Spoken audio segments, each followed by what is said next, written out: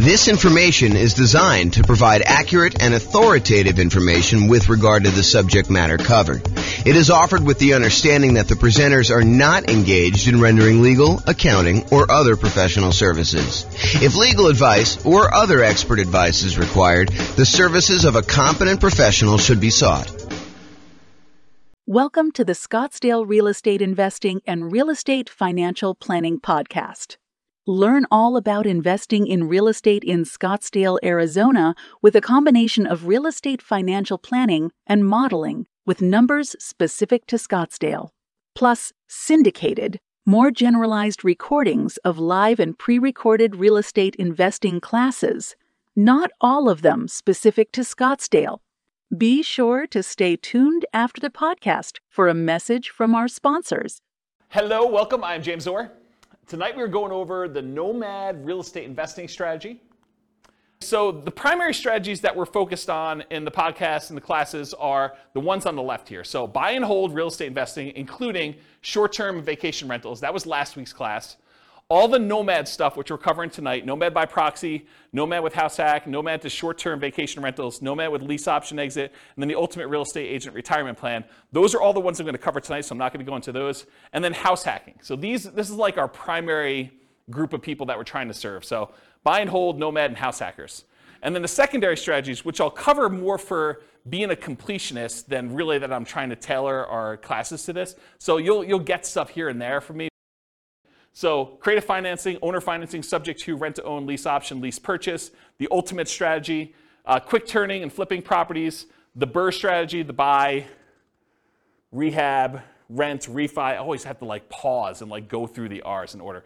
Wholetailing, options and option auction, tax liens and tax deeds, partnerships and syndications, deal maker, syndicator, money partner, and loan partner. And then the stuff I'm not even going to bother covering is real estate investment trusts. Go talk to your stockbroker about those, and covered in other strategies. So if you're like, hey, what about probate, James? Or what about short sales? Or what about foreclosures? Or what about pre-foreclosures? Yeah, those are all going to be sprinkled into all the other stuff. Most of the probate, short sales, foreclosures, pre-foreclosures is going to be primarily creative financing, although they do show up in some other spots. But I'm not going to do separate classes about that as its own strategy. It's really sort of a subset of other strategies. That's why I'm not covering it. So I wanted to acknowledge that I'm not skipping it over. It's just sort of not big enough as its own sort of topic. Does that make sense, everybody? All right, cool. If you got questions, let me know. Interrupt. I do ask that you use the microphone, though, so we can get it on the recording. Okay, so in preparation for this series of classes on real estate investing strategies, I made a database, and I will put a link in the kind of video section for people to go look at. But I made a database in Notion that allows you to go in and look at all the different strategies and all these different characteristics. So you have a handout tonight. It's called Real Estate Investing Strategy Profile, and it's got all these different views or ways to measure investing strategies.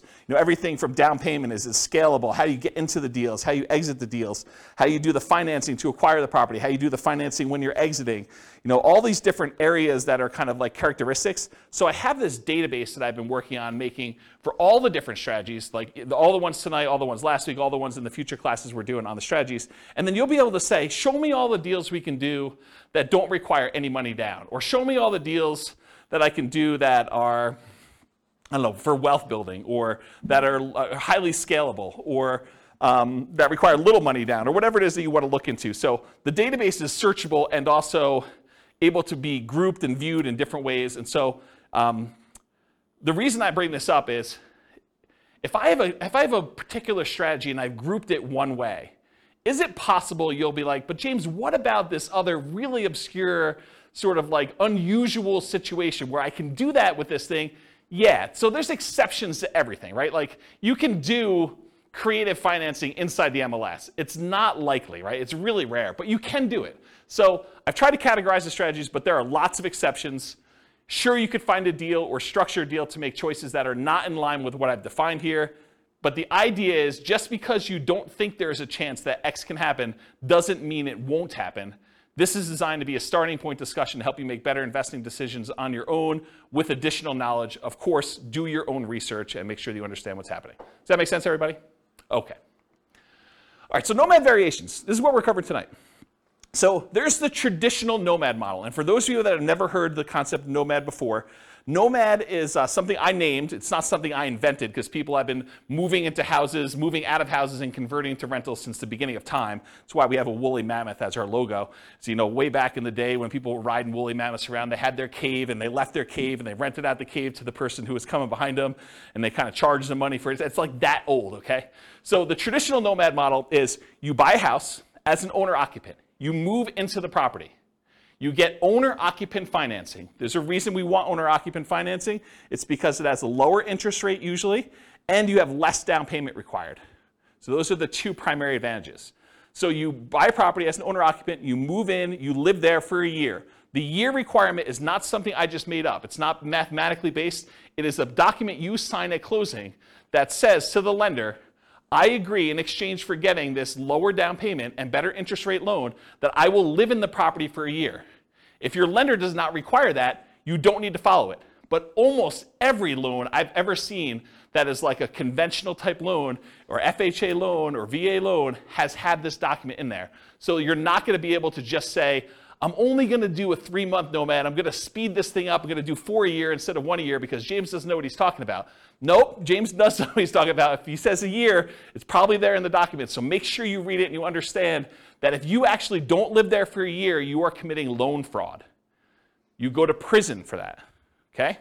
So do not commit loan fraud. If the lenders suddenly change it and they say, look, we require now that you live in the property for 2 years, I will start teaching 2-year Nomad. If they tell me 18 months, I'm going to teach you 18-month Nomad. They tell you 3 years, I'm going to teach you 3-year Nomad. Right now, they're telling me a year, so that's what I'm teaching you. You follow the obligations that the lender requires from you. You comply, okay? So you move into the property, you live there for a year. It is a requirement of the lender that you live there for a year. Once you're done with the year, you convert the property to a rental, and you buy your next property to owner-occupy.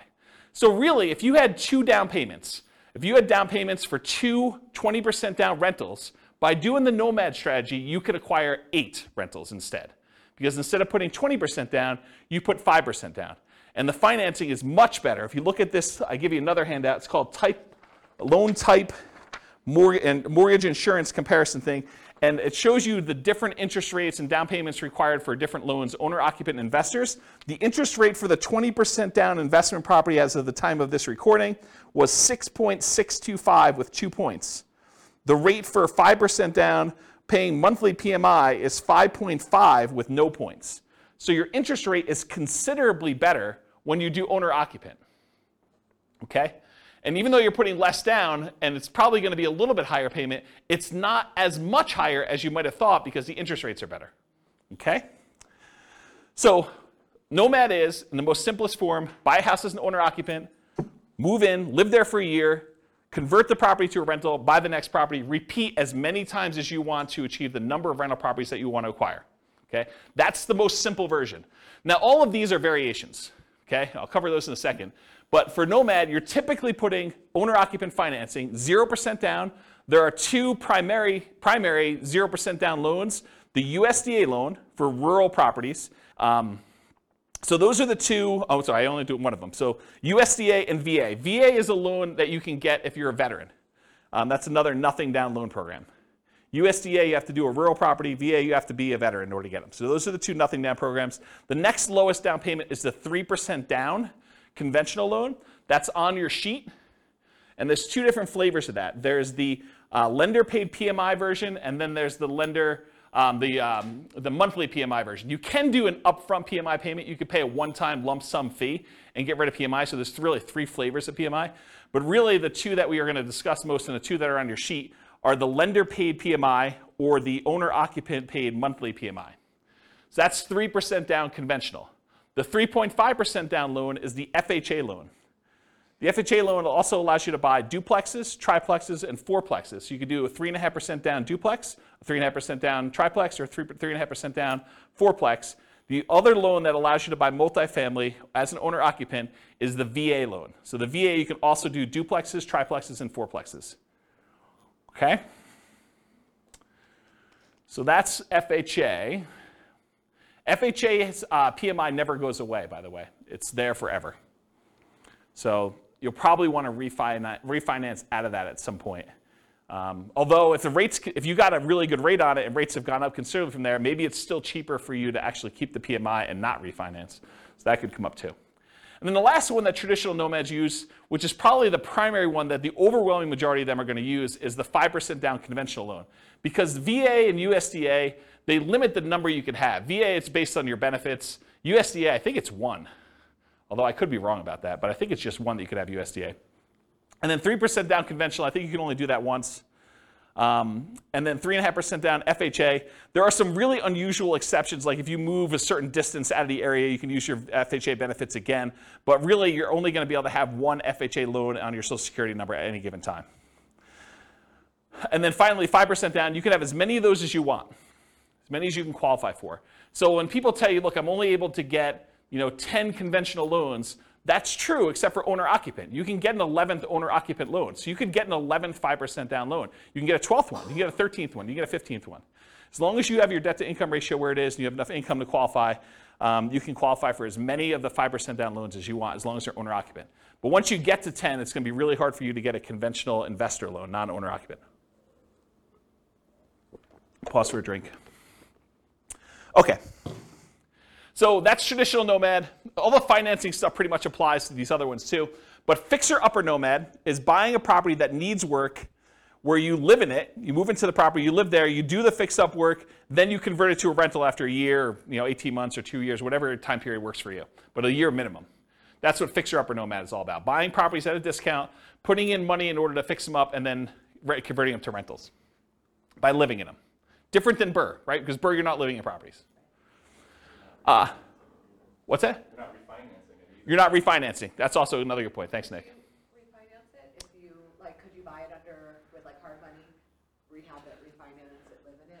So Rachel asks, are you able to buy a property as an owner-occupant with a hard money loan, move in there, do the rehab, and then refinance it into an owner-occupant loan? You probably could if you could get a hard money lender to allow you to move into a property with a hard money loan. Usually hard money loans are considered commercial loans, and there are different laws and regulations about making owner-occupant loans as a commercial lender. Most commercial lenders do not want you moving into your properties that they have hard money loans on, and so I would think you'd need to probably have a private loan, probably not hard money, or a hard money lender that doesn't really know what they're doing, and they're willing to take on that risk. Or you do all the rehab before you move in, then you move in and do the refinance where you do that. But then that becomes more of a BRRRR. And if you're, I'd have to think about that one. I'd like to talk to you. Yeah, I'd have to think about that one. I don't have a lot of people doing that, but I guess you could do some variation on that. I wonder how the delayed financing loan would work, because usually the BRRRR stuff is at 20% down payment or 80% loan to value. And so that's what we're targeting for our kind of like rate and term refi. When you're doing a delayed one and you have rehab money, I don't know if you could do the 5% down loan programs anymore. You might have to still do like 20% down, which kind of defeats a lot of the benefits of doing Nomad. So I don't know, I'd have to think about that one. And maybe if a lender is listening to this and you want to research that and reach out to me, my email address is at the end of the presentation. Okay, so fixer-upper Nomad, that's buying a property at a discount, living there for a year, converting it to a rental. Nomad by proxy. How many people like the idea of moving into a property every year? Just one in the room. Okay. Everyone else, Nomad by proxy is getting someone else to move in on your behalf.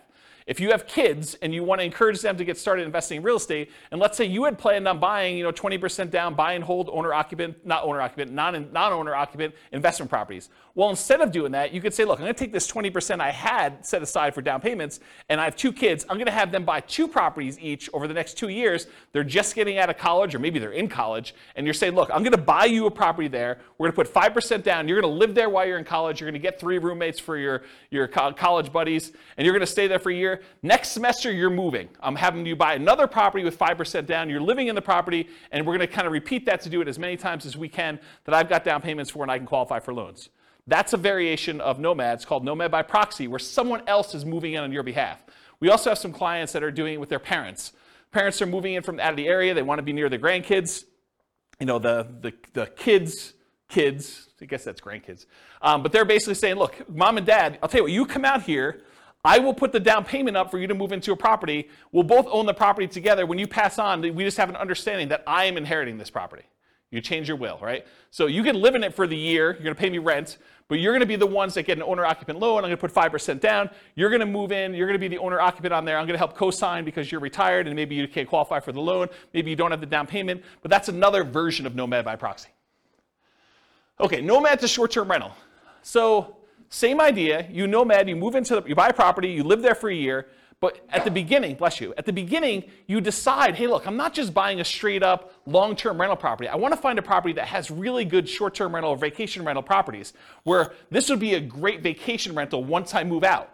And so you move there, you move into the property, you live there for a year, and at the end, instead of converting it to a year-long lease with a regular tenant long-term rental type property, you convert it to a short-term or vacation rental. And you're just renting it out to, you know, like weekend people in for whatever they're doing. So traditional short-term rental. Once it becomes a short-term rental, it's like you had acquired it for a short-term rental. Except the way you acquired it was 5% down, or 3% down, or 3.5% down, or 0% down in order to get the deal to begin with. Does that make sense? Okay. Nomad with house hacking. So some nomads buy a property with the intention of having other people living in the same unit.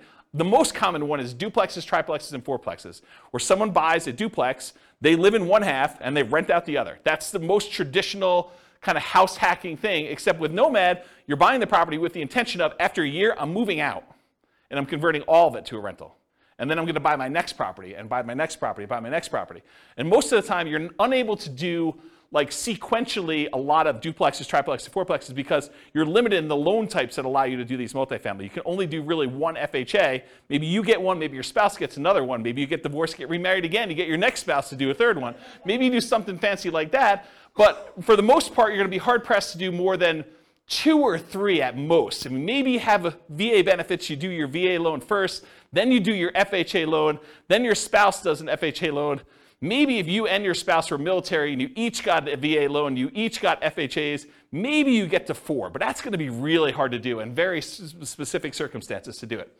Okay, so that's basically, so the house hacking idea is you buy a property, usually it's duplex, triplex, or fourplex, you get roommates for the other units, but you can also do it if you buy a single family home and you want to rent out certain rooms. Or maybe you decide to get an RV, you live in the RV, you rent out the main house, you kind of live in the backyard or the driveway, you can get kind of creative with this idea.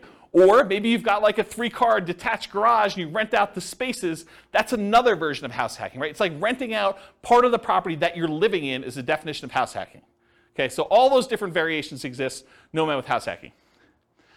The Nomad with lease option exit. So nomading, you move in, you buy the property, you move in, you live there for a year. At the end of the year, instead of converting it to a long-term, 1 year at a time lease, you say, I'm going to go find a tenant buyer, someone who wants to purchase this property, but they need a year or 2 or 3 in order to get something in line in order to be able to qualify to buy it. Maybe it's enough down payment, or maybe it's time on their new job, or get their debt to income right, or their credit score up, or whatever. But they want to rent it from you for a year or 2 or 3 with the option to buy it from you from a year or 2 or 3 down the road. And so you buy a property, you live there for a year, then you find a tenant buyer instead of a regular tenant, and you actually lease option it to them where they give you an option fee, and then they lease it from you, and then they exercise the option at some point in the future. Or if they don't exercise the option, you get the property back, and you presumably find another tenant buyer to come in and eventually buy that property from you.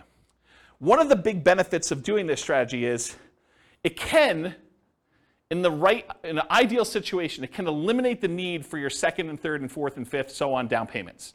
Because you can get an option fee from the tenant buyer that is coming in to lease option the property from you that is at least 5% that will cover your down payment on the property that you're moving into and buying.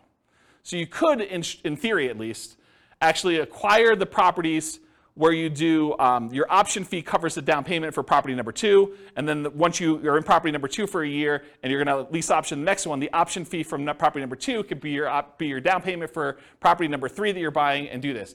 It makes it a lot easier if you at least have the down payment so that you can front it and then you get it back after a year or 2, but you can technically, and lenders have told me they're able to do this, you can technically use that option fee if you get it in advance as your down payment for the next property.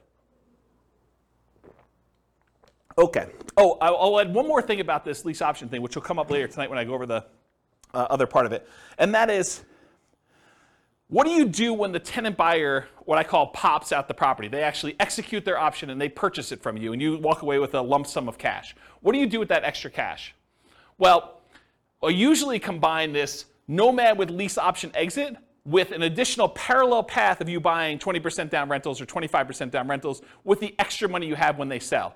Because you can only move in so often. You can only move in once a year, and eventually you'll have more down payment money than you need for doing Nomad. So eventually you probably will convert that money either in the stock market or something else, or you use it as down payments to buy 15% down, 20% down, or 25% down rentals. Does that make sense? Then you don't have to move into those. So you'd be buying 2 in a year instead of 1.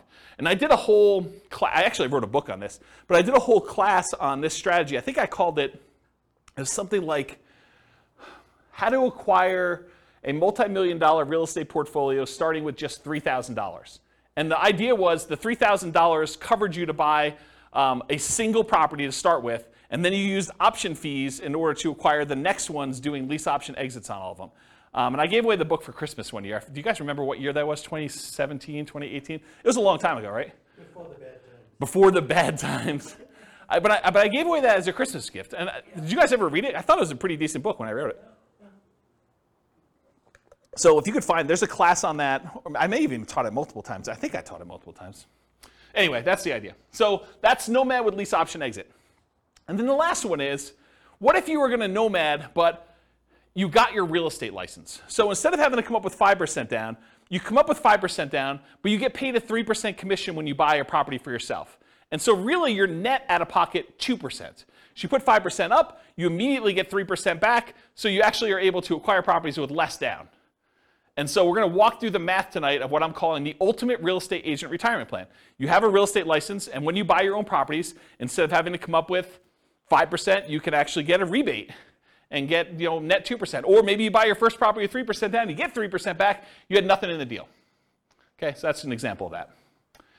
Any questions on the variations? I'm going to go through a lot more detail, but I wanted to cover what they are so that you understand what they are as we go through the kind of like different perspectives. Yeah, microphone for Nick, if you would, Rachel. Thank you. Are you violating the loan by doing the short-term rental and short-term renting it before your 1 year is up? So you're saying, hey, what if I move out of the property early at 11 months and I convert it? No, you still live in it, but like just on the weekends, you rent it out. Oh, I don't think so. I think you could actually do vacation rentals in the first year on an owner-occupant loan. That's my understanding. And the example I'm using to cite that is you can buy a vacation home. You put 10% down. It's technically an owner-occupant second home type loan, but you're renting that out to vacation people in that first year. I don't think there's any laws or rules about that. And let me back up and say this. Check with your lender, because I'm not a lender. I don't know, and your lender may have different rules, or your loan, or they may have changed the rules since you listened to this recording. But go check with your lender and ask them those questions. But my understanding is that there is no problem with that. Yeah, good question. All right, any other questions on these? You guys like this? Pretty cool. It's got a cool class. See? Check it out.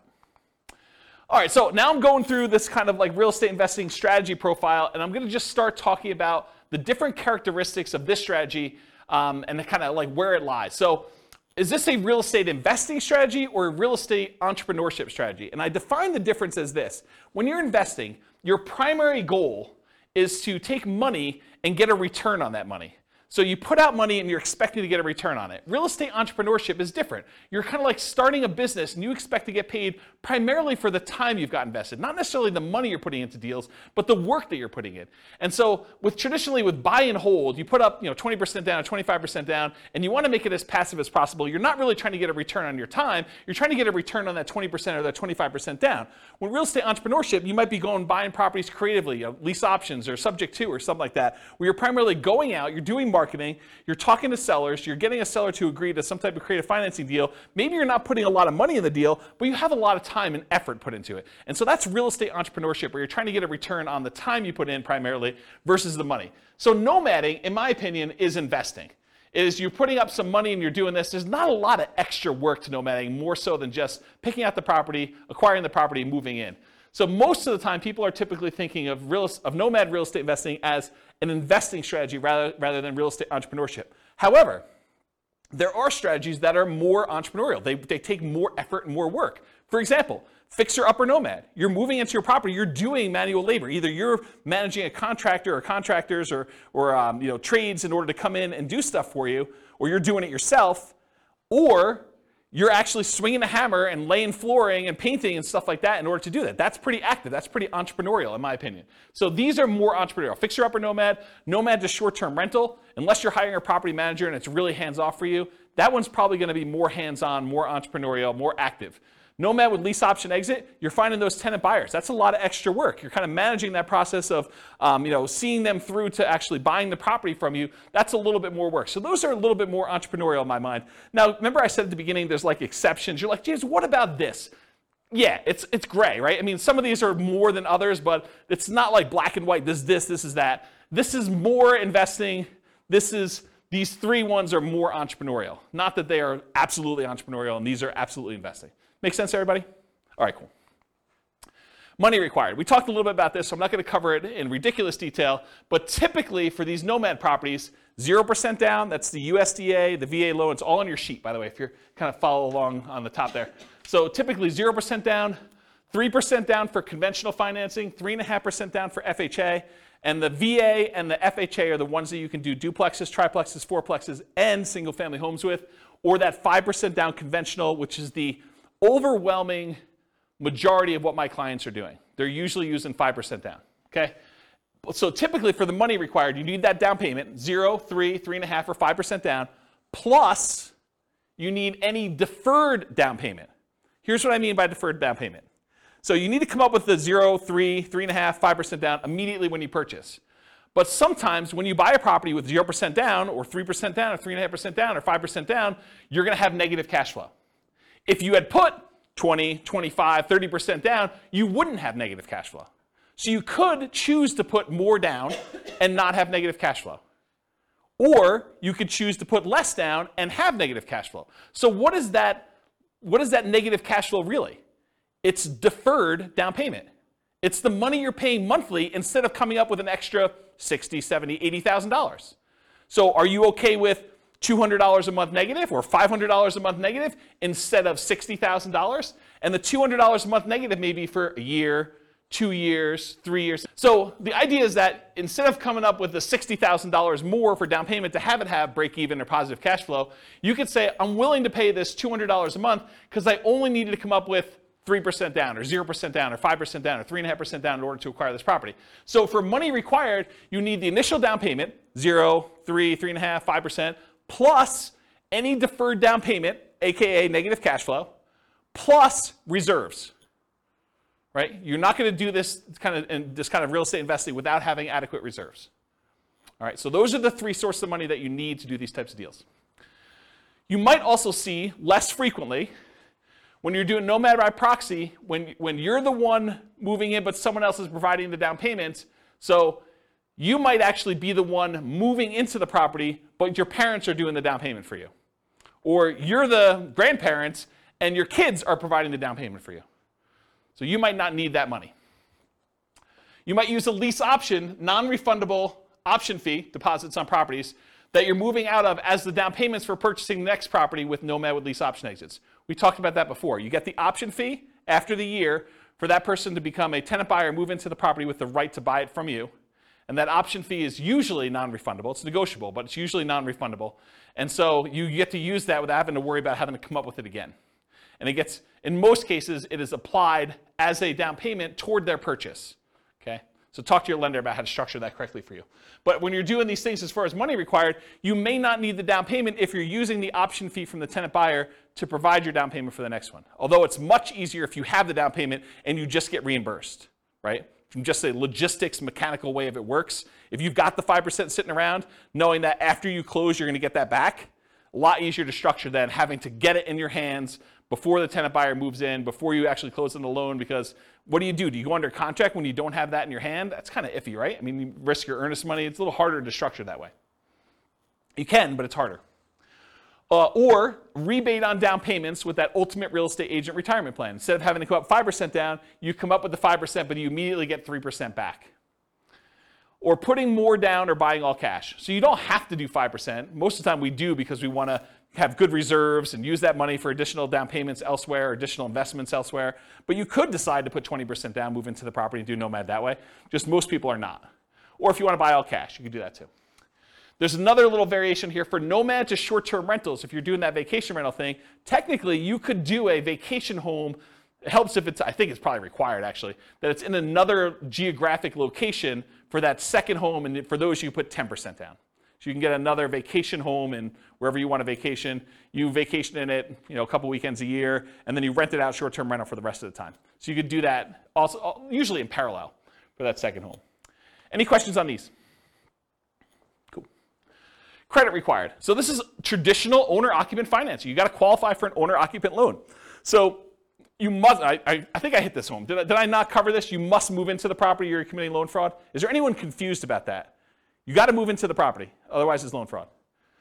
So, and if you're doing Nomad by proxy, somebody has to move into the property. And don't think, I'm going to fix this. James doesn't know about this. No, James has looked at this for a long time. He has not found a way around it. If you think you found a way around it, you can try to reach out to me and tell me, but I'm going to tell you it's probably loan fraud. Okay? So you got to move into the property you're committing loan fraud. Usually you're required to live there for a year based on a document that you sign at closing to get your loan. Now there are exceptions to this. You get divorced, I think that's an exception.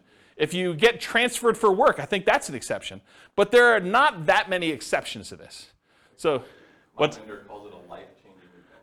Okay, so for the microphone, Nick says his lender calls it a life-changing event. That is one of the ways to get out of it. You can't just say, I don't like my house anymore. But hey, you have a kid, get rid of a kid, get a wife, husband, or get rid of a wife or husband. I think those are life-changing events. So those could be kind of characteristics for you to be able to do it more than once. Typical credit score you need is 620, although it varies a little bit for different loan programs. The better your credit score, probably the better your interest rate's going to be, except for FHA, which I think is the same no matter what. And the cheaper your PMI is going to be. There are some exceptions. You can go down to 580. I think FHA and VA allow you to go down a little bit lower than 620. I already talked about that. Less common situations, if you're buying without a loan, all cash, obviously a credit score is not required for doing that. And then if you're Nomad by proxy, where someone else is getting the loan, you may not need to qualify yourself. And then I just made a note on here, credit score requirements can change, so don't go to your lender 6 months from now and say, James on this recording said that I can get a loan for 620, that's the loan I want, and he told me I can get 5.5%. I'm not telling you that. Go talk to your lender, find out what the then current credit score requirements are, and the then current interest rates, and the then current down payment requirements are. I'm not guaranteeing that you can go get loans for these things. Okay, skills required. So what do you need, what skills do you need in order to do Nomad? Nomad's a weird one because it's sort of like very similar to buy and hold in a lot of ways. But there are other investing strategies where you need a lot more or a lot different skills in order to do this. But for nomading, the primary skills are you need to analyze deals. You need to make sure that this is going to be a good rental once you move out. You need to find cash flowing deals. You need to find a property that makes sense for you to buy. You don't want to just buy anything.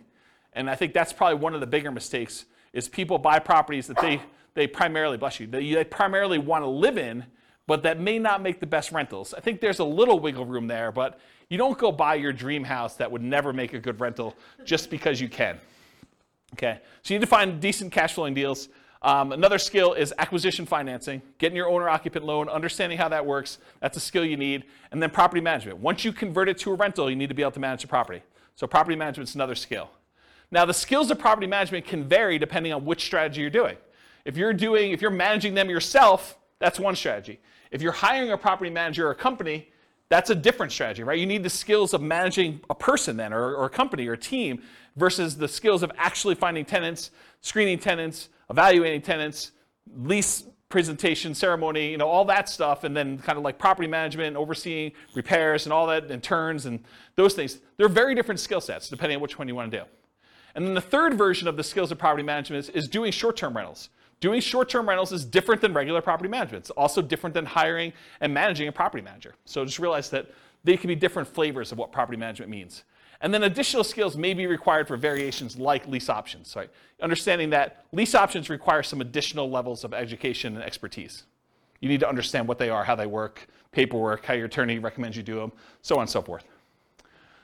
Okay, stability. So this was This was a email I got probably like, I don't know, 3 months ago, 6 months ago now. And it was a guy that does the Farnham Street blog, whose name escapes me, and I probably should have looked it up because I forgot it last week too. But he basically sent out this blog post in an email, and it was about this idea of active versus passive stability. And the basic concept is something is considered passive if you do it, and then you don't have to do anything to it anymore. It's sort of like it'll take care of itself. But then there's this idea of active stability where you actually have to keep doing something to something, or it'll blow up or destroy you or kill you or whatever it is, or it'll kind of eat up, your investment or do poorly for you.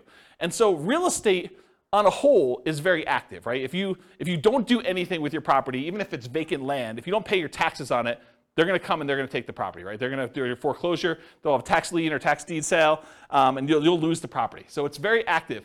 But even within the active part of it, there's some variations. For example, if you go get a 30-year amortizing loan, that's more passive than getting a interest-only loan that has a balloon, right? If you don't really do anything with the loan, over 30 years, that thing will pay off, right? You're just making the payments every month, that'll pay off. Whereas with an interest-only loan with a balloon, you might make payments for 10 years, but at 10 years, you got to take an action, because there's a balloon that says the balance is due at 10 years. So if you don't do a refinance or sell the property, you're going to have a real problem. And so can you see that doing an interest-only loan with a balloon is more active than a 30-year amortizing loan that is more passive? Even though both of them are really active. You got to do stuff with them, right? So I started thinking about this idea of stability in real estate investing. So even more active than passive are fixer-upper nomads. Got to do the work, got to get in the property, got to do everything you need to do there. Nomad to short-term rental. You got to kind of manage the short-term rentals or manage a manager doing that. And then Nomad with those lease option exits. That is more active than a traditional Nomad just rent it out long-term. Okay? So those are the more active versions of this. And then I have a little thing over here of just about like the difference between active and passive. You can read through that if you want to. Any other questions? Sweet. Am I going too fast? Okay, good. I'm going to take a drink though. Scalability.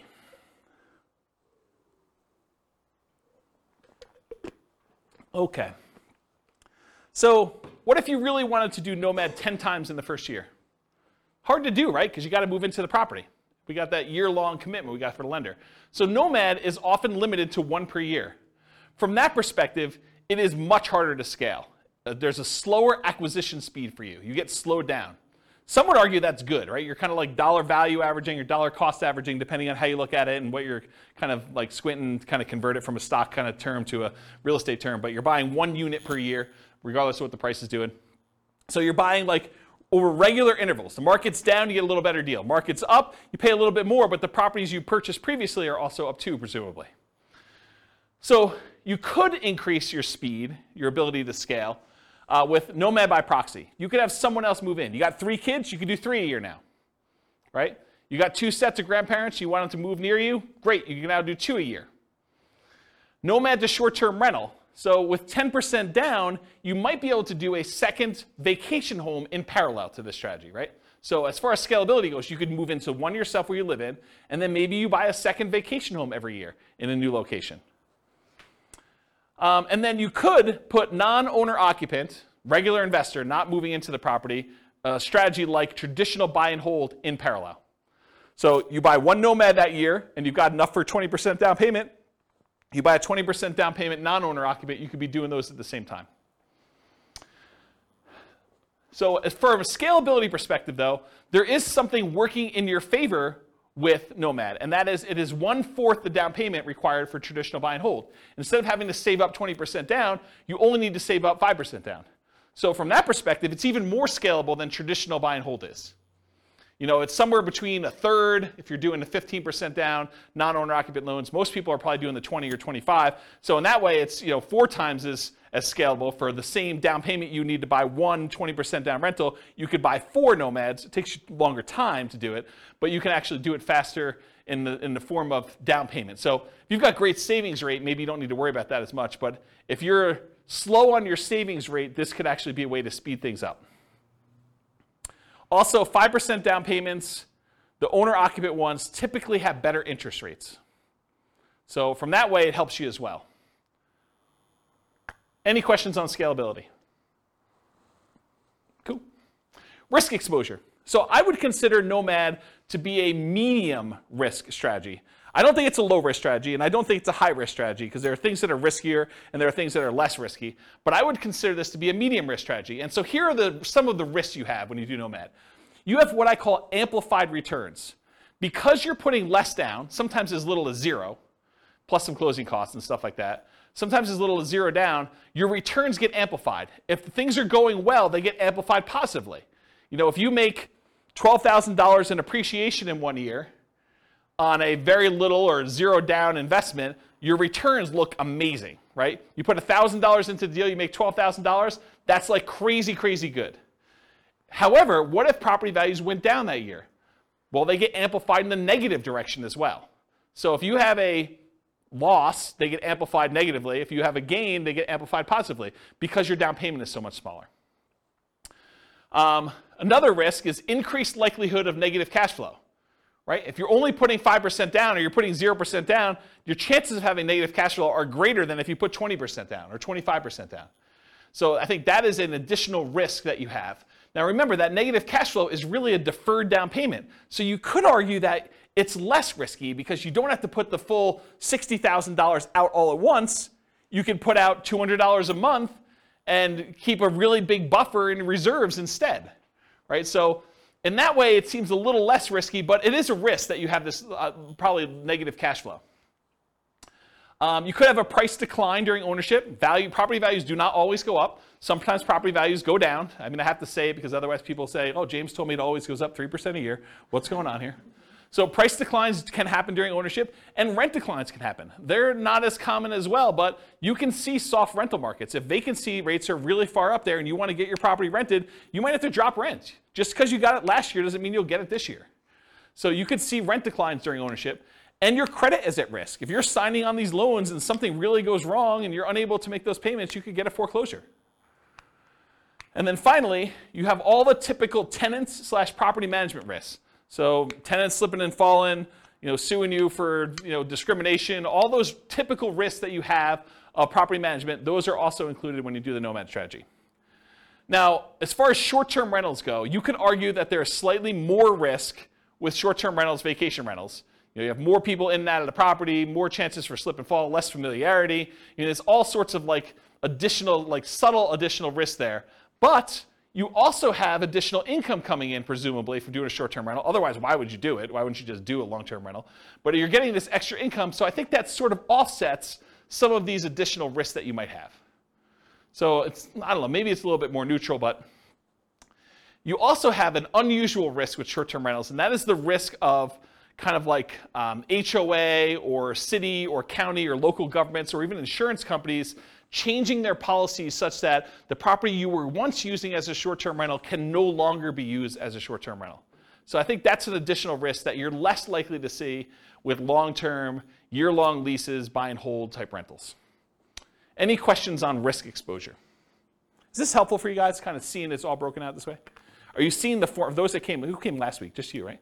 Are you seeing the parallels of how this works now? Yeah, this makes a lot of sense. That's the idea. I try. All right, so profit speed. How quickly and what magnitude of profits do you see? So how quickly do you make money and what size of money do you make at what interval? So if you guys have seen this before, this is my return quadrant. The return quadrant shows you the 4 different areas of return you get by having a rental property plus reserves. So on the left-hand side is cash later, appreciation, and debt paydown. It's money that you're seeing in your return, but you're going to have a hard time accessing until you either sell the property or you do a cash-out refinance. So the property values tend to go up over time, and you tend to pay your loans down over time. That usually increases your equity in your property, and you can access equity by selling the property or doing some type of cash-out refinance. Those are the 2 primary ways. There are other ways, but they're more unusual. And then on the right-hand side is your cash now stuff. That's cash flow and the tax benefits you get by owning rental property, and I'm specifically talking about cash flow from depreciation. Cash flow from depreciation is you take the amount of, when you own rental properties, the government allows you to depreciate the property, usually over 27 and a half years for residential properties. So imagine you bought a rental property And when you kind of like do your math based on what you paid for the property, you subtract out the cost of the land, because you cannot depreciate land, you can only depreciate the building. But if you imagine for a minute that when you figure out your depreciation, you're able to depreciate maybe $10,000 a year. That's gross depreciation. That's the amount that you could take in gross depreciation. And then I'm not an accountant, go talk to your own accountant, but this is my layman's version, and you cannot use this version on your tax returns, but this is basically how it works. If you make $100,000 a year and you have $10,000 in gross depreciation by owning a rental property, then you're only paying taxes not on the $100,000, you're paying taxes on the $90,000. So what you really end up doing is you save $10,000 of taxable income. So if you take that $10,000 in taxable income and you multiply it by your effective tax rate, which is a conservative way to look at it, then that is the amount you have in cash flow from depreciation. That's the amount you did not need to pay in taxes at the end of the year, or the amount that you could take by adjusting your exemptions on your job income and take them with each paycheck. Okay? So let's say your tax rate was 20%, you had $10,000 in gross depreciation, you multiply 20% times the $10,000, you now have $2,000 a year that you're getting in cash flow from depreciation. You can either get that back at the end of the year instead of having to pay taxes on it, or you can adjust your exemptions. That's exemptions, right? That's what it's called, Denise? Withholdings, that's it. So whatever it is on your tax return, where you actually are saying, I don't need to pay in as much tax because I keep getting a refund at the end of the year, so let me pay in less. So you do that, and then on your paycheck now you see an extra, whatever it is, $180, or $170, whatever it works out to be, on your paychecks that you now got in. So that could help offset any negative cash flow you might have, or it could add to your cash flow that you're already receiving from the property. But it's through your paycheck and tax savings, not directly from the property. Does that make sense, everybody? And then this total adds them all up and reserves.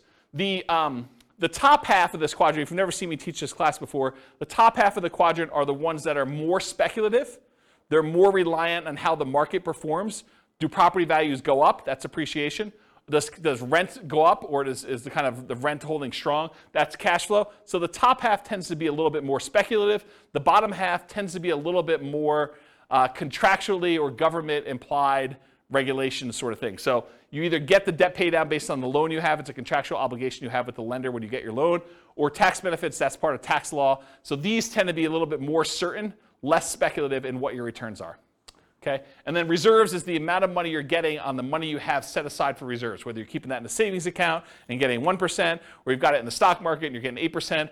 The amount of return you're getting from having those reserves set aside so that when you need to access them, we got to take that into account, because we're going to divide all these other returns by the amount you have in reserves as well to show what your overall return is with the drag of having those reserves. So we got to give you credit for the money you're earning on the reserves. So that's why it's there too. Okay, so let me make sure I cover what I wanted to cover in here. So with Nomad, you typically can start seeing the appreciation and the debt pay down within 30 days, right? You buy the property values go up, you pay down the loan a little bit, you start seeing those right away. However, cash flow you don't get till a year, and your cash flow from depreciation you don't get till you convert it to a rental. So if you're house hacking, you get a little bit of it now, but really you're primarily seeing that a year from now when you convert it to a rental. Rents and security deposits are typically paid in advance, so you do get that a little bit more up front. Short-term rentals, while you're still living in a property, can speed up your time to receiving cash flow. So you could, on weekends, short-term rental your property as a vacation rental. Lease options, you typically see an upfront option fee. So that's another speedy thing if you're doing a Nomad with lease option. Using a property manager can slightly delay your time to producing cash flow once you convert it to a rental, because most property managers are not giving you the security deposits or the cash flow as soon as your tenant moves in. Usually there's like a bookkeeping delay, maybe even a little delay for having some reserves with them or whatever they're doing. And then usually we think of this as a percentage return of the amount invested. It's either cash on cash return on investment or a cap rate.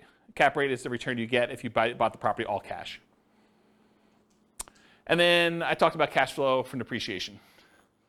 Any questions on profit speed? Cool. Finding deals. So how do you find these crazy Nomad deals? Well, the primary way that most people find Nomad deals is through the MLS. The MLS has the largest selection of properties, and so most of them are finding it through the MLS, the multiple listing service. There are some other ways to find them. Another common way is for sale by owner, And there's really two main groups of for sale by owners. There's the actively marketed, all the for sale by owners that are putting signs in the yard, putting their properties up on Zillow or other websites to advertise that it's actively for sale. Those are the actively marketed for sale by owners. But then there's a whole separate group of for sale by owners that they haven't told anyone their property is really for sale. Those are sort of what I call the hidden for sale by owner group. And you usually find those through either marketing to properties that are not advertised for sale or networking. You're talking to somebody and they say, hey, I'm considering selling my property. You're like, oh, I'd like to buy it. And that's considered a hidden for sale by owner because no one knows about them. They're not actively advertising. And then a more unusual way of finding deals is wholesalers.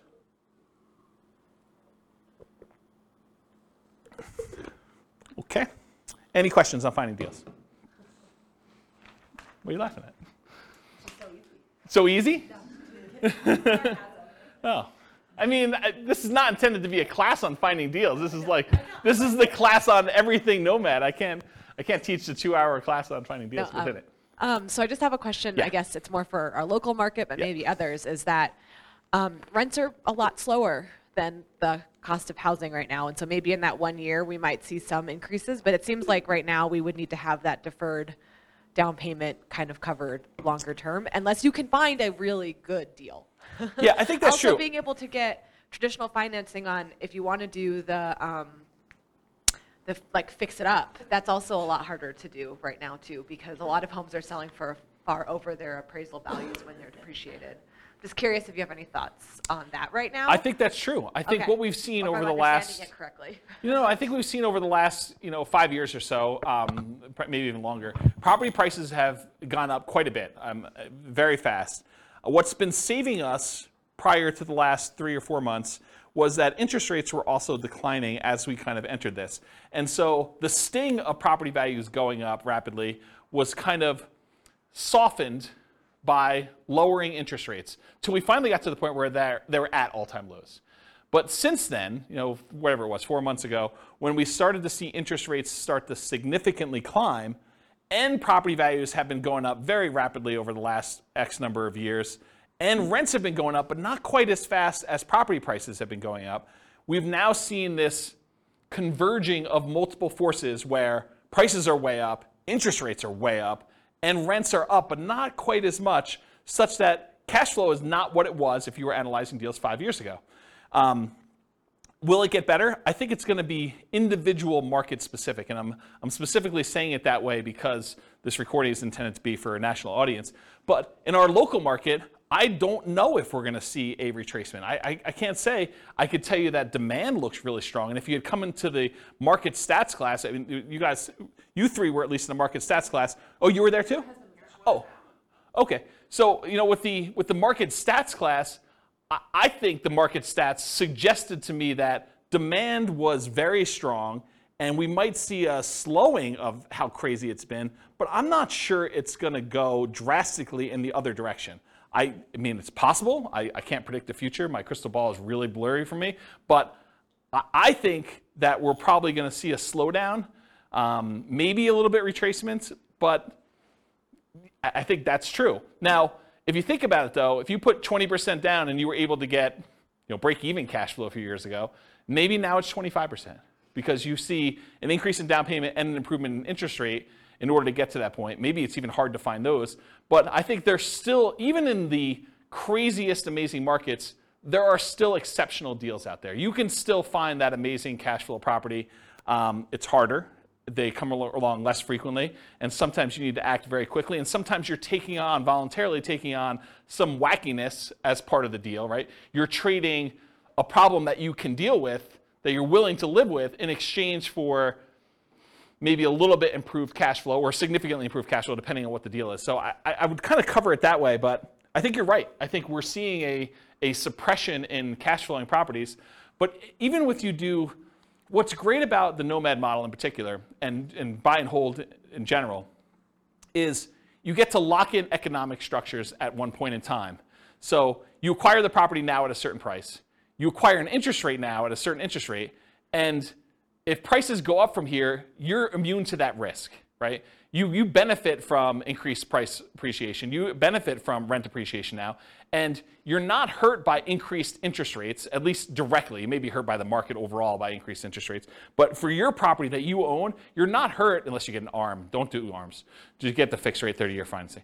But you're not really hurt by interest rates going up. And actually, when interest rates do decline, because it's a cycle. I mean, things go up and things go down. It may not go back down to all-time lows that we've seen, but you may be able to ratchet down your interest rate at some point in the future where you were locked in at, whatever it was, 6.75 if you got a non-owner occupied type loan, and now they come back down to 5%. Well, now you can improve your position 5 years from now when prices have gone up, rents have gone up, and interest rates have come down a little bit. So you get the benefit of sort of locking in these things. So in my opinion, one of the great benefits of Nomad and buy and hold in general is being able to control this asset, and then you can sort of benefit from when the market goes in your favor, but you're not hurt much by a market going against you, at least if you're holding on. If you're trying to get in and out and the market goes south and you're trying to get out of a fix and flip, that's hard, right? I mean, you could actually lose money. But if you're kind of holding a property and we have even a 5-year long dip, okay. I mean, if your intention is to hold that for 30 years and pay it off, does it really matter? Probably not, right? So I don't know. That's how I see it short term. Hope that answered your question. That answered? Okay, good. All right, so for analyzing deals, how do you analyze a Nomad deal? You can go download the spreadsheet, realestatefinancialplanner.com/spreadsheet. I did a whole class on all the inputs for this, but this is how you do the deal analysis. You put in all the numbers over here. And the one thing I will say about Nomad is when we analyze a Nomad deal, because you're living in the property for the first year and then you're converting it to a rental in year 2, we just assume that we're analyzing it in year 2. So year 1 becomes year 2. It's going to be off a little bit. You'll pay down a little bit more on the loan. Your appreciation will probably be a little bit better, but don't worry about it. Just kind of run the numbers as if it's all year 1. It'll be close enough, okay? Any questions on deal analysis, how to get the spreadsheet? Just go download it from the website. Okay. Market conditions. This is obvious, right? But I have to put it there because there are some strategies where it's not obvious. So it's better to do this in a market with good cash flow. It's better to do this in a market that has strong appreciation. It's better to do this in a market that has strong rent appreciation. It is challenging, more challenging, in markets with significant negative cash flow with reasonable down payments. And in some markets, I would say in most markets, I can make anything cash flow, right? You put down 100%, basically don't get a loan on a property, probably going to cash flow in the overwhelming majority of the markets unless it doesn't cover taxes and insurance on the property. Maintenance, those types of things. But for a reasonable size down payment, buy and hold 20%, 25% down, if it's going to have significant negative cash flow there, that makes it much more challenging. And if you're doing Nomad and it's going to have negative or break-even cash flow at 20 or 25% down, it's probably going to be negative if you have 5% or 3% or 3.5% or 0% down, right? I mean, that's just the math. So that's a challenging market. And then markets with no or negative appreciation and rent appreciation. If you're buying in a market where the property values are still the same as they were 10 years ago, that could potentially hurt you a little bit if you're doing it, right? Sometimes it's hard to predict, but there are some markets that people have a mass exodus where there's a decrease in population and there's less demand for the properties over time. And I think that's partially what hurts appreciation and rent appreciation. Any questions on market conditions? Sweet. Accessibility, availability. So how plentiful are these deals? In many markets, there are plentiful deals you can select from the MLS. I would consider our market to be a market where you can find Nomad properties inside the MLS. You do not need to get crazy and creative to find Nomad properties here in Northern Colorado. And I think that's true in most markets. In some markets, you're sifting and sorting for the top deals where these are markets where everything cash flows. Everything's 10% cash on cash. And now you're trying to find the best property where you're like, okay, 10% cash on cash is no longer my criteria. Now it's 20% cash on cash or whatever it is. So now you're really sifting and sorting for the best deals instead of just any deal that will work. In our marketplace, we're usually limited in the deals that we can get to work with these numbers. So it's not like you've got 95% of the MLS that you can go ahead and just anyone will do. You're already looking at that top 5% just to find ones that are going to be close enough. And then you're having to select of those. In other markets, it might be challenging to find positive cash flowing properties, especially with smaller down payments. I think I'd classify our market as that. Nick, if you're willing to say, are most of your properties that you do 5% down, are they cash flowing off the bat? Yeah, exactly. So it's really, he said no, by the way, for the recording. It's really, really hard to find positive cash flowing properties. In the majority of cases, you're going to be negative, and you're really just doing that deferred down payment. Interest rates may be a significant factor when whether properties will cash flow or not. As interest rates go up, it makes it harder and harder to cash flow. Owner-occupant rates can help over traditional buy and hold. If you're doing non-owner-occupant financing, those rates tend to be much higher. Look at the handout that's included, loan type, mortgage insurance comparisons, and it shows you the non-owner-occupant ones, the rates for those, and then the owner-occupant ones that show you kind of what the benefits are there. It's pretty significant.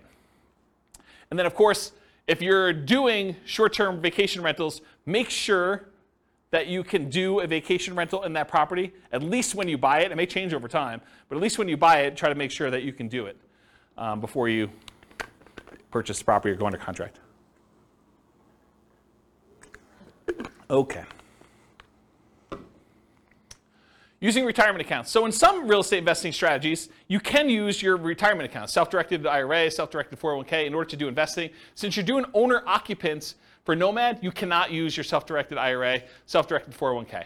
I think it's called self-dealing or something like that, where you're unable. Is that the term? Do you guys know? Yeah. Self-dealing, if you're actually trying to do owner-occupant stuff with it. And you'd be restricted if you were trying to do stuff in your lineal ancestry sort of thing, doing it for your parents or your kids. You still cannot do self-directed IRA and deal with direct lineal bloodline sort of family relations. So you have to do it with, I don't know, somebody who is outside of that relationship. Go talk to a specialist in doing self-directed IRAs or 401ks if you want details on that. Or maybe I'll do a class on it at some point. All right, any questions on this? Sweet.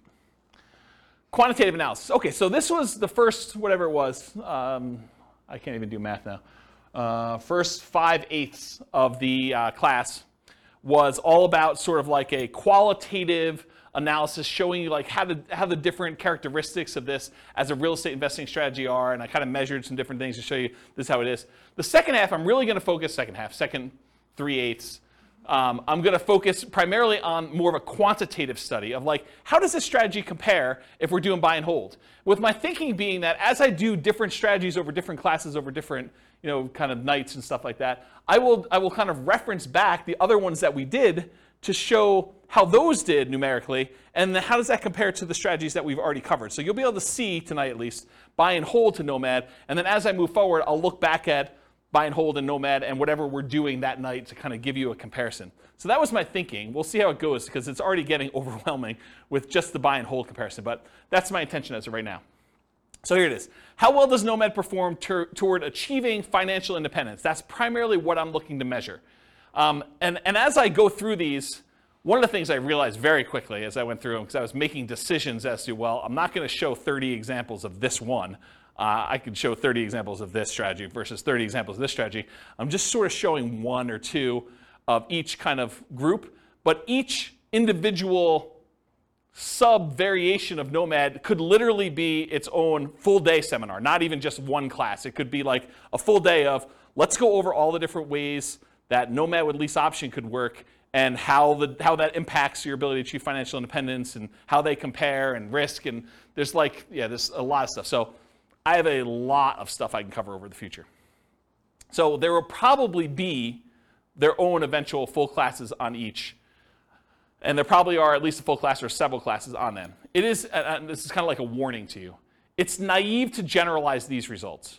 Okay, so if you go and say, oh, James said, and I'm making this up because I don't remember, James said lease option is the best strategy I should do, so I'm always going to do lease options in every situation.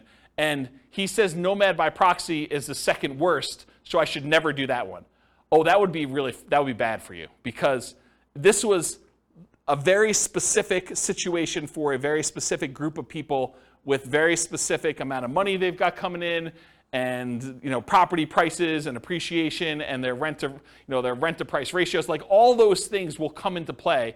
And I think I talk about this at the very, very end, but you can't just assume that because I told you X was the best, that X will always be the best in all situations for all people, including you. Okay? But I'm going to show you like a very specific situation and how it plays out for them. All right, so for quantitative analysis, we're going to do Nomad. We're going to do 5% down payment with PMI.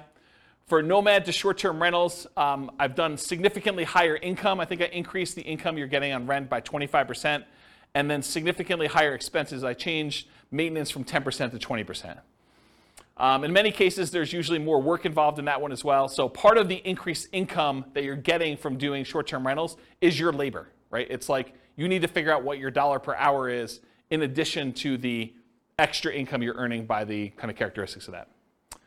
Then I'll do fixer-upper Nomad, Nomad by proxy, Nomad with house hacking, Nomad with lease option, and the ultimate real estate agent retirement plan. All the ones we covered, I'm going to do examples of. Okay. So first, I need to tell you how I define financial independence, because I think that's important for you to know what I'm measuring. So financial independence for me in this definition and what we're doing tonight, and I think it's a good general one, but it is when your investments provide your minimum target monthly income in retirement. What some people might call lean fire or just regular fire. It's when your investments provide you enough money coming in where you can live off of those things without doing additional work. You may choose to do additional work, but you could actually stop working. It consists of three things. Thing number one, any passive income you have coming in from Social Security, pensions, or annuities. Those are your three sources of passive income. If you could think of another one, let me know. It also consists of, number two, any net cash flow after all expenses from rentals. So net expenses after vacancy, property management, maintenance, taxes, insurance, mortgage, principal, and interest. Like all of those things that get included in there has to be net cash flow after all of those.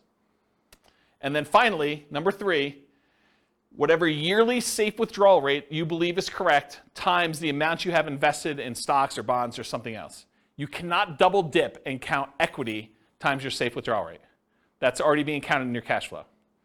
You can't count the amount you have in your pension if you're already counting that somewhere else. This is additional money that you have invested most of the time in stocks or bonds, but it can be anything else, okay? And that's the return you get on those. So it's three things: that passive income from Social Security, pensions, and annuities, net cash flow from rentals, and then your yearly safe withdrawal rate on any invested assets, okay?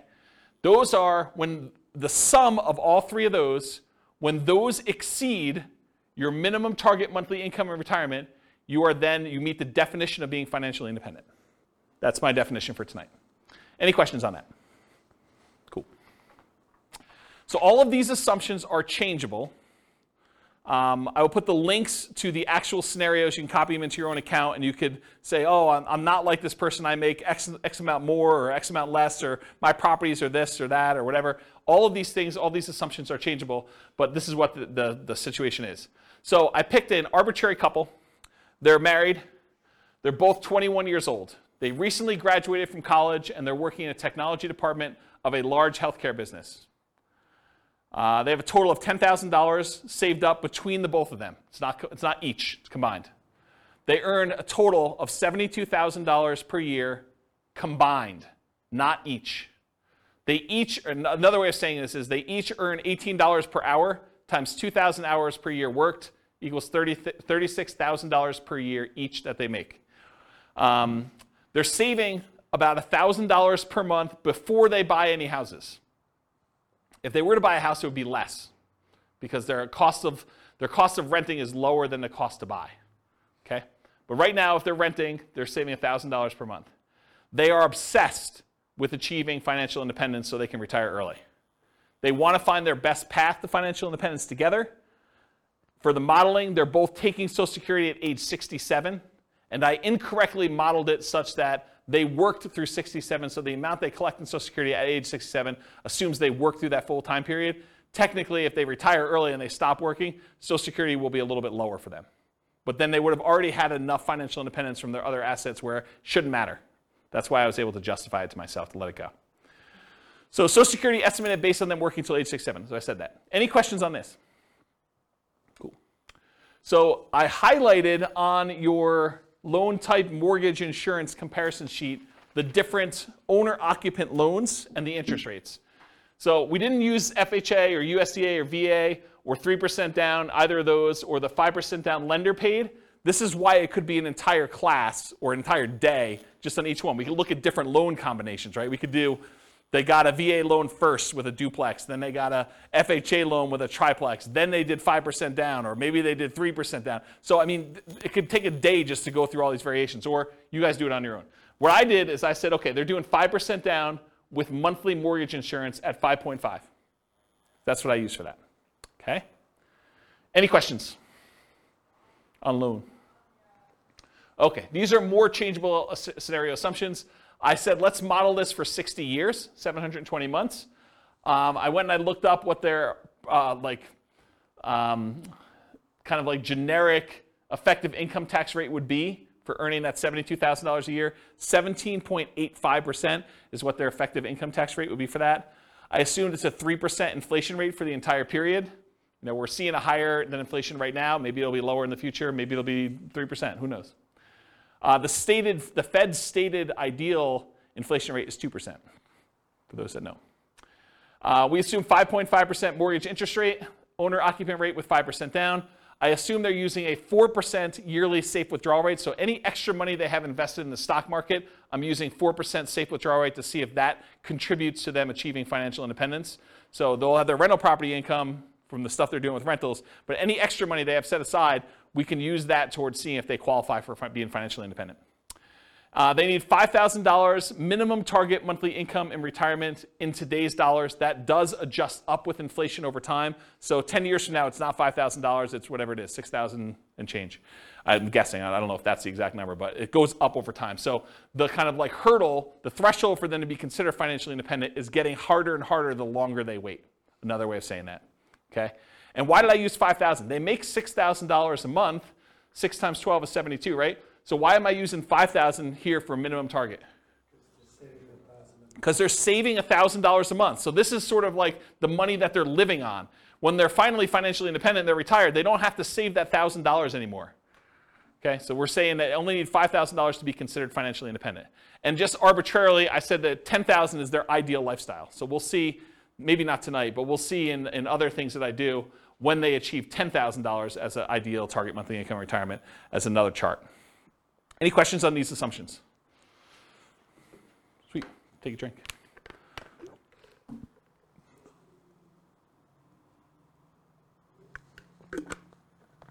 All right. Ooh, small fonts.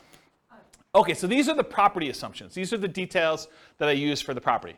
So I'm assuming it's a $375,000 property. It is not based on Northern Colorado. It's a generic sort of like skewed a little higher than average property for the US.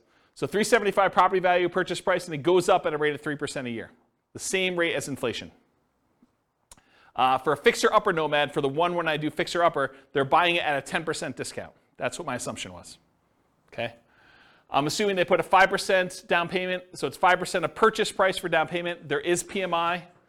For the fixer-upper, I'm saying they need to spend, bless you, I'm saying they need to spend $12,000 in fix-up money, as well as the down payment and any closing costs in order to fix that property up and capture the 10%. So it's not like they got 10% profit. They got a 10% discount, then they had to put $12K up in order to capture the rest of it, okay?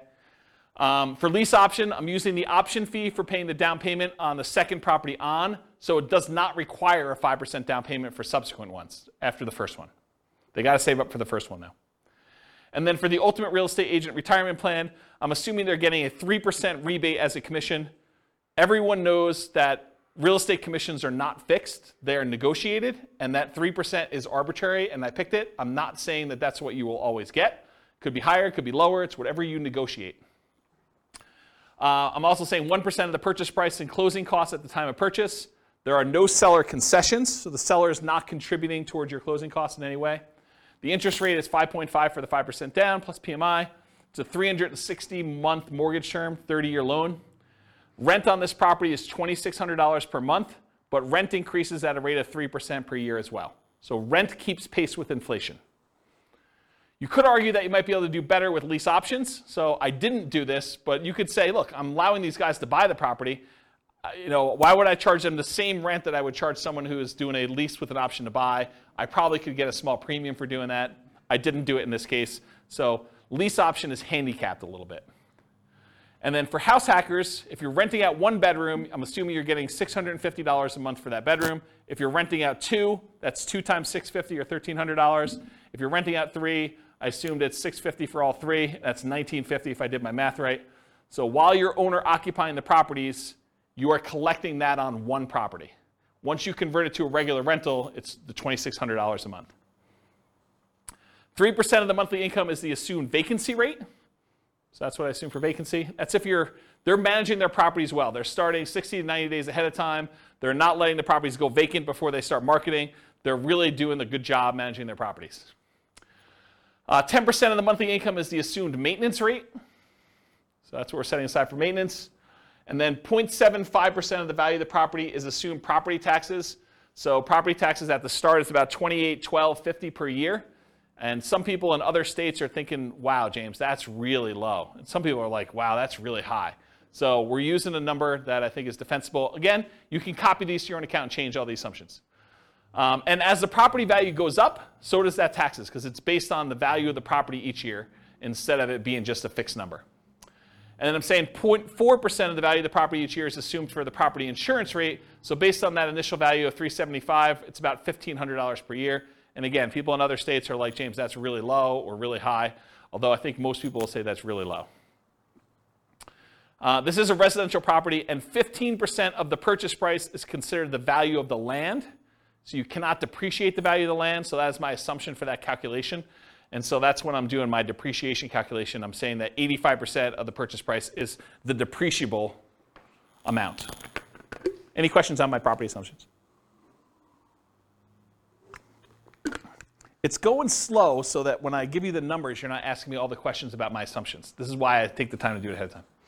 There's some thought here. Okay, so this is sort of a review. If you came last week, we did the buy and hold stuff. So this is them if they say, look, I'm not doing any real estate at all. This is the person's situation. We just covered all the details. This is them investing completely in stocks. No real estate, they're renting. So if they just do all stocks, no real estate, it takes them 482 months in order to be able to be financially independent. And it's all from their stock market account and if they hit Social Security, from the Social Security. I have a quick question. Yeah. Do you assume their salaries follow inflation, or do you keep Yes. Yes, Okay. the salary does increase with inflation. and Yep. it's the same as inflation? And expenses. Okay. So their personal expenses and their salary increase with inflation. Yeah. Okay. Yep, absolutely. So really, they may be saving slightly more than $1,000 a month over time, but if you adjust back for inflation, it's actually $1,000 in inflated dollars. But a lot of jobs don't follow inflation, so that's why. And So some do. most do better when you figure that people jump job to job. Yeah. but- Yeah. Yep. Yeah, I looked at data on that a long time ago. All right, so any questions on this? Cool, that's easy. All right, so now we've added in, they're gonna buy 1 owner-occupant property. They're just gonna move in, and now they're gonna actually invest in stocks. Now, when they move into an owner-occupant property, they actually end up saving less, right? Because the amount that it costs them to buy a property is much higher than the amount that it costs them to rent a property. So in that case, we make an adjustment, and they end up saving less. Still, though, works out better. 396 months. And it turns out it's 396 months. I'll kind of jump ahead. I'll steal some thunder for myself. Turns out it's 396 months because that's when they pay off their property. And when you pay off your property, you no longer have to pay the principal and interest part of that payment. And so that actually gets subtracted from the $5,000 they need to earn in order to be considered financially independent. It's now $5,000 minus that principal and interest part because they don't have a housing expense. They have taxes and insurance and maintenance on the property, but they don't have a principal and interest part. And so they achieve financial independence when that property is free and clear. Does that make sense? Okay. Now, this other one is they rent, but they're buying 20% down payment rentals. That takes 370 months for them to be financially independent. So it gets a little bit better if they buy 20% down rentals. Then if they buy 25% down rentals, they're still renting themselves, they can achieve financial independence in 346 months. A little faster. What if they do 15% down rentals? Takes a little longer, 370 months. Okay? To rent or buy. Should Norm and Norma keep renting for $1,800 a month? It increases with inflation. Or buy a property with almost $600 a month higher monthly cost. They go from saving about $1,000 per month when renting to about $420 per month when they buy a property to live in. So they significantly decrease their savings amount. Yeah, Nick? But like you were saying, that's a fixed cost that never changes. Yes, and it does switch over after some point. Yeah, I'm going to do a whole chart on that for the upcoming podcast. Yep, you're right though. Should they rent or buy? So when nomading, except nomading by proxy, they are moving in and therefore have this reduced savings amount. Right? So when they do nomad, they're buying a property to live in, and so they're not saving $1,000 a month anymore. Now they're saving less, like $420 a month. And as they buy more and more expensive properties, it may even get worse. Right? So will it matter? Like, is that going to really hurt them? We're going to find out. So now I've said, what if they buy their one owner occupant, then they do 20% down payment rentals? Well, that actually increases to 394 months. What if they buy one owner occupant, then they do 25% down? Same thing, 394 months. Huh, that's weird. They're the same amount for buying 20% or 25%. What if they do one owner occupant, then they buy 15% down rentals? Huh, that's also 394 months. Why are all three of those 394 months? Well, I told you. It's because that's when they pay off the house that they lived in. So they were getting close, but then once they pay off their house, everything goes off. It's like they achieve it instantly then. Make sense? So that's what I say here. Basically, all these are really, really similar. That's when they pay off their houses. Okay, let's talk about Nomad. So they're going to do 10 Nomad properties. 9 of them will be rentals. The last one they're going to live in. All 5% down. So besides short-term rentals with higher rent and more work, nomading is the fastest strategy to achieve financial independence. It comes in at 320 months. Okay? So 320 months is how long it takes when you nomad. They don't even buy their 9th and 10th property until well after they achieve financial independence, though. So fixer-upper nomad. They're buying properties at a 10% discount. So 10% discount is about $37,500. But it costs them $12,000, adjusted up for inflation. So that changes over time. The later it gets, the more expensive it is, to capture that amount. This is not counting any labor you're doing for yourself. Right? All that may be extra. So $37,500 discount minus $12,000 in rehab costs. So you're really capturing about $25,000 in equity when you do this fixer-upper nomad model. And that's just an assumption, right? Yours could be better, could be worse. Maybe you get better deals than this. Maybe you get worse deals than this. I had to put a stake in the ground. That's why this could be a whole day class by itself. They also, because they're buying at a discount, $37,500 discount, they get almost $200 per month more in cash flow. Right? Because they're borrowing less. They're doing 5% of a 10% discount instead of 5% of the full price. So their cash flow is a little bit better when they do fixer-upper nomad. They need more money to acquire/rehab the properties, though, which actually delays when they can buy the property. Because if they were just trying to buy a property as quickly as they could save up just a 5% down payment plus closing costs, now they need 5% down payment plus $12,000 plus 1% in closing costs. It delays when they buy that first property and some subsequent properties as well. Okay? But then they're collecting better cash flow on it, which helps them qualify for future loans and kind of replenishes their money, but they still need $12,000 in rehab money for the next one too, because I assume that they're repeating it every time. So regular nomad needs about $22,500 for down payments versus this $32,250 with the rehab costs. And I just broke out the math. The 5% down payment on the discounted purchase price is $16,875. The 1% in closing costs is about $33,775 and $12K in rehab. That's where this $32,250 comes from. And it delays when they acquire their first property. So any questions on my assumptions? The reveal? So that takes 231 months to achieve financial independence. Before it took 320 for them doing the regular nomad. Now if you buy a property at a 10% discount and you get that extra cash flow, even though it delays you buying your first one a little bit, maybe even a couple other ones, it's actually faster, 231 months. Part of it's the extra cash flow. Any questions on fixer-upper nomad? Nomad by proxy. So they continue to rent themselves. So they're still saving that $1,000 a month, but now they have somebody nomad on their behalf. So that's interesting. We've assumed that they have more than one proxy, which is a big assumption because if you're just thinking I've got one kid or one friend or one parent or whatever it is who's willing to do this nomad by proxy for me, then this would slow it down because I've assumed that they could do it as quickly as they can come up with that 5% down payment, and they've got enough people to do it where they're doing that. I assumed that there was no benefit or compensation to the proxy. Most of the time when you're having someone nomad by proxy, you're giving them below market rent or ownership in the deal or something else. And I did not assume that in this case, which is a big assumption. And that's why this whole thing could be its own class, right? It could be a whole full day class. They just started paying rent right away. One of the reasons this one does so well is they collect rent right away, so they don't have to wait a year while they're living in the property. They have improved debt to income, which helps them qualify. They're still renting and have income property and properties, and then they buy faster than one per year, because they've got the Nomad by proxy. So this shows you how quickly they're acquiring properties. This is the number of properties owned, and this is time.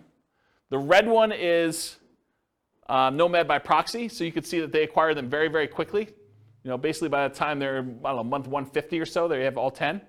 The orange one is when they did Fixer Upper Nomad, so that was a little faster, even though it was slower to start. See that? So they had all those, a little bit, around 200 months or so. And then the regular traditional Nomad, it was slow. And I told you, they didn't acquire these last two until after they were financially independent. Because part of it is they've got to acquire the properties, they got to make sure they have their DTIs in place, and they got to make sure they have down payments saved up. So that just shows you their speed. How quickly does Nomad by proxy do it? 214 months. Financially independent in 214 months for that one. Versus 231 with Fixer Upper and 320 for traditional Nomad. All right, so these short-term rental assumptions, and all these assumptions are changeable, but I wanted to make a point that what I use for short-term rentals, I think a lot of people would argue you're really handicapping short-term rentals, James. But this is what I use. So rents will be higher, but fees and expenses on rents will be significantly higher as well. Overall, I've assumed the net, after all the additional expenses, your rent will be 25% higher. So instead of $2,600 a month, it's $3,150. Additionally, maintenance goes from 10% of $2,600 to 20% of $3,150. So it goes from $260 a month for maintenance to $630 a month for maintenance. And you may say, James, that's not high enough, or James, that's too low, or James, that's too high. I don't know, whatever you want to say. But the reason I made a separate slide is, you want to change my assumptions, please do. Okay? So the increase, in my opinion, is modest, but it still impacts achieving financial independence. It could be higher or lower. I don't know. I've just sort of made up numbers. I'm not an expert in short-term rentals. All right, so the Nomad to short-term rental is 154 months to financial independence. Yeah, exactly, right? So you go from 320 months for the traditional model all the way down to 154 months for achieving financial independence with Nomad to short-term rental. Retire at 33, is that what we figured out? Retiring at 33. Realize too that this assumes you keep doing that model after financial independence too, right? Because you're basically assuming you're continuing to get that. We could model it and say, once you achieve financial independence, let's go ahead and go to long-term rentals to make this more passive and see how that looks. Or once you get to the point where your long-term rentals would support you at 100% of your minimum target monthly income retirement, then convert it back to long-term rentals and reduce the workload. But otherwise, you're being active, right? This is more like a part entrepreneur business for that. Okay. Nomad with house hacking. So essentially the same as getting a side hustle. I want to stop and make a point about this. If you get a roommate and you're collecting $650 a month from that roommate, mathematically, it's the same as you getting a $650 a month extra job, right? You're just getting extra money coming in. It counts as a side income. So when I model it, I literally model it as an extra income. That you're getting $650 a month as an extra income source. That's how I plug it in. So I just have the income starting at month 33, which is when they buy their first property. Takes them a while to get to the point where they can afford the first property, 33 months. So I have it start at 33. And I ran 3 different scenarios, with 1 roommate, with 2 roommates, and with 3 roommates, just to see how the difference worked out. So with 1 roommate, it's an extra $650 per month. With 2, it's $1,300. With 3, it's $1,950. And then once the year is up, or once they buy their next property and they move out, then they bring these roommates with them, in theory, and they convert the last one to a regular rental getting $2,600 a month. Does that make sense, everybody? Okay. So if you get 1 house hack roommate, it's 263 months to financial independence. If you get 2 house hack roommates, it's 238 months. If you get 3 house hack roommates, it's 214 months. And in this case, once you achieve financial independence, I jettison your roommates. You no longer need them. You just keep living in the house from there on, right? Because once you get there, the income that you were getting from that doesn't count anymore anyway. So I just said, let's just get rid of it. Okay, so you have enough financial independence income sources from the rentals and any money you have in the stock market and whatever else to support your minimum target monthly income in retirement without the extra roommates in house hacking modeling. Okay, any questions on this? This is nice to see, kind of like the comparison. All right, so I just want to remind everyone what this deal is. So traditional Nomad, you buy a home as an owner-occupant, you live there for a year, then you buy a new home, you convert the previous to a rental, and you repeat the process until you reach your financial goals, as many times as you want. With Nomad with lease option exit, you buy a home as an owner-occupant, that's the same. You live there for a year, that's the same. You buy a new home, that's the same. Then you convert the previous to a lease option tenant buyer. That's different. And you replace sold properties with new properties. And you repeat the process, okay? So lease option is different than traditional Nomad because you're putting tenant buyers in there, and then any ones you sell, you take any proceeds you have, and you're at least in one of the variations, you're buying replacement properties with 20% down or 25% down. All right, so here's the challenge with this. If we run this and we don't buy replacement properties, they sell their properties to tenant buyers, and you don't really acquire a bunch of properties, right? You basically get one, and then you live there until you buy the next one, and then 3 or 4, I think it's 3 years later, you sell it off, so you go back down, and then you can buy another one, then you can do this, and it keeps repeating, and you never really get to the point where you own as many properties as you did with other traditional models, because every time you convert it to a rental, in this case a tenant buyer, rent to own, you actually are selling the properties after a period of time. So it's bad in that way. So in the past, I often taught this combined with buying 20 or 25% down payment properties instead of having to wait for all the Nomad ones, right? So this is how they compare. This is regular, what I just showed you over here. This is the same one, versus if you add buying 20% down payment rentals, you end up getting up here and you end up having properties. But there's some buying and selling going on here throughout these transactions, right? So you eventually get to that point where you do that. Yeah, well, I should do a whole new class on this. I mean, this should be a full day seminar, honestly, because it's complicated. There's a lot of stuff going on. So anyway, when you do those, though, buying 10 properties with lease option exits where you're not replacing them with 20% down payment properties, it takes 379 months. It's one of the worst ones. If you do it where you put 5% down, and then when you come up with a 20% down payment, you can also buy those in parallel, it's 441 months. It's even worse. Okay? Now, what's the problem you're solving by doing lease options, though? Having to come up with down payments, right? Because this is a strategy where you don't need to save the down payments anymore. You use lease options to do it. You need to save the first one, but then after that, you're kind of using other things. And again, if we did different assumptions, this could win. This could be the best strategy based on the assumptions we use. Okay. The ultimate real estate agent retirement plan, you're nomading with a real estate license. You're collecting a commission on the property you buy to Nomad into. In our modeling, they essentially get an instant 3% commission, meaning instead of 5% down, they're really paying net 2% down plus closing costs. So the way to think about it is they come up with 5%, and then they immediately get rebated back the rest. 3% of that. Not 3% of that, but 3% of the purchase price, so 60%. If their limitation was down payment, if that was what was holding them back, this helps a lot, right? Not having to put up as much, but it doesn't solve all problems. It doesn't solve debt to income. So I plan to teach a whole course on this strategy for those that are interested. If you guys are like, hey, I want to do this whole thing, I probably will do like some type of significant course. So if you do that, though, it's 310 months to do that. And all it is the same as traditional Nomad, except you have a real estate license. So that's the difference. So the main real estate license, the main one where you didn't have a real estate license was 320 months. This saves you about a year, 10 months, just doing it that way. Okay? Any questions on that? Nice.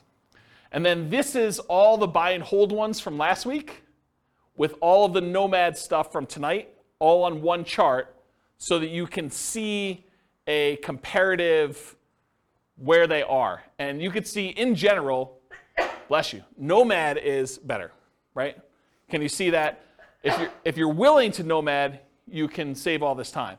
And I agree. I think Munir was the one who said it at the beginning, no one wants to move, right? Who wants to go and move into properties? But you make a compelling enough financial argument. You're like, is moving worth 50 grand? Or is moving worth 10 years of not working? You start getting to these points where you need to make that decision for yourself.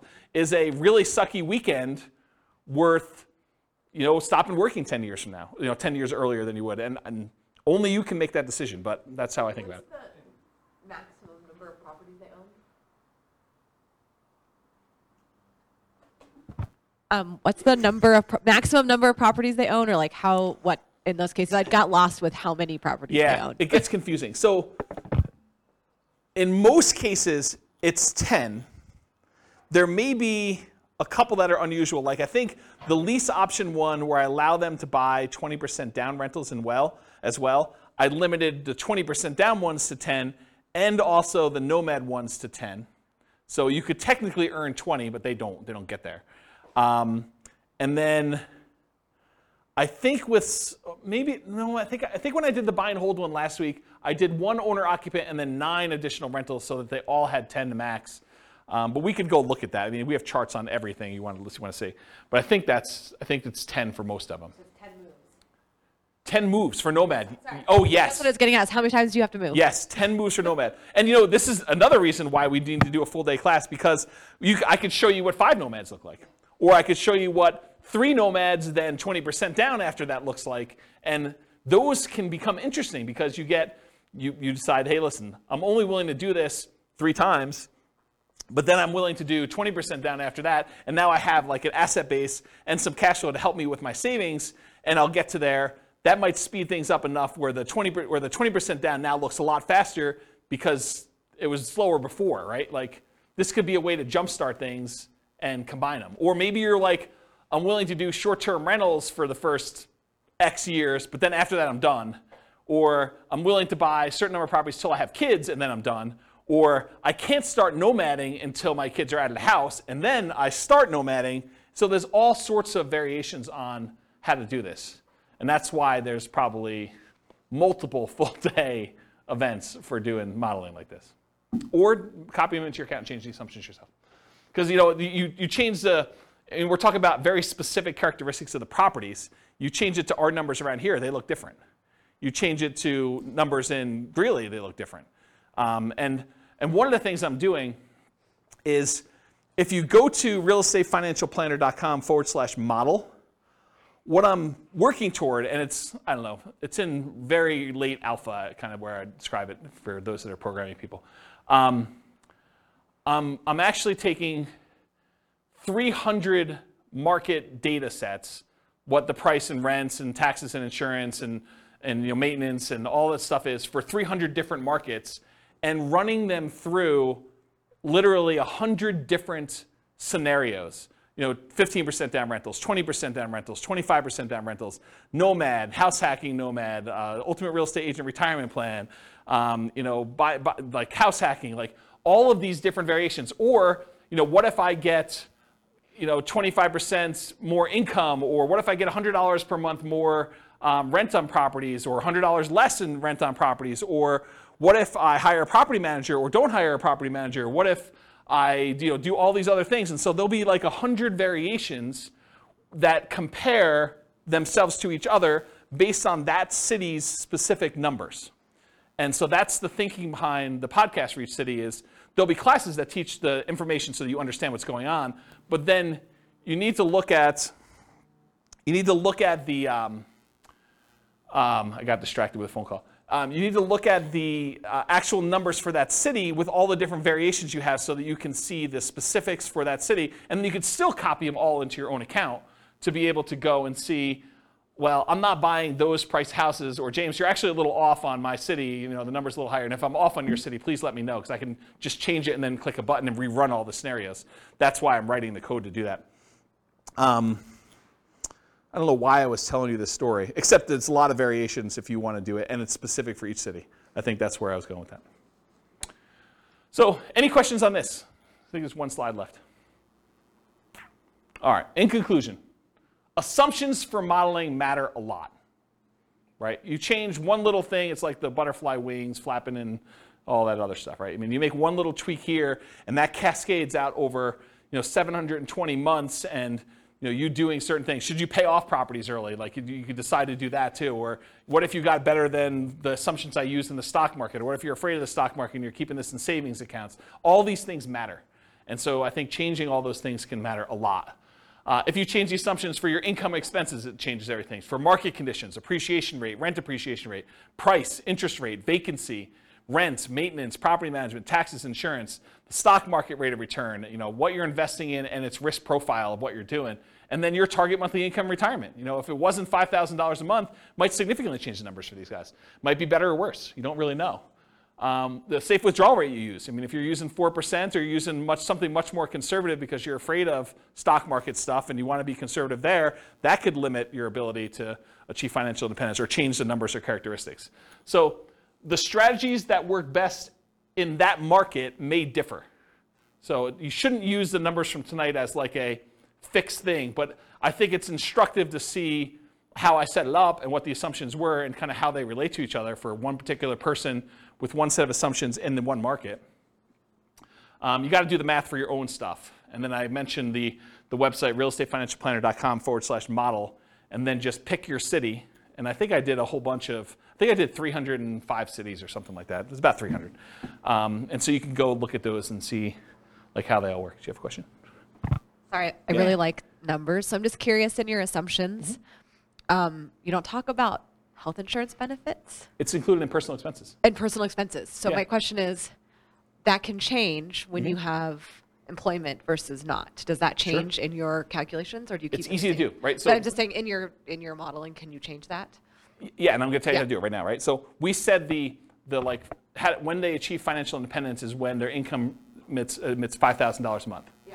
So if they're working and it's $5,000 a month, maybe for the retirement one we say it's now $550 or $6,000 or whatever it is, right? So you just change what you need to have in retirement. And I did a class earlier this year where I had you walk through. It's the budgeting class. I made a budget spreadsheet, and it's a special budgeting spreadsheet because most budgets allow you to kind of do a budget for today, right? They kind of do that.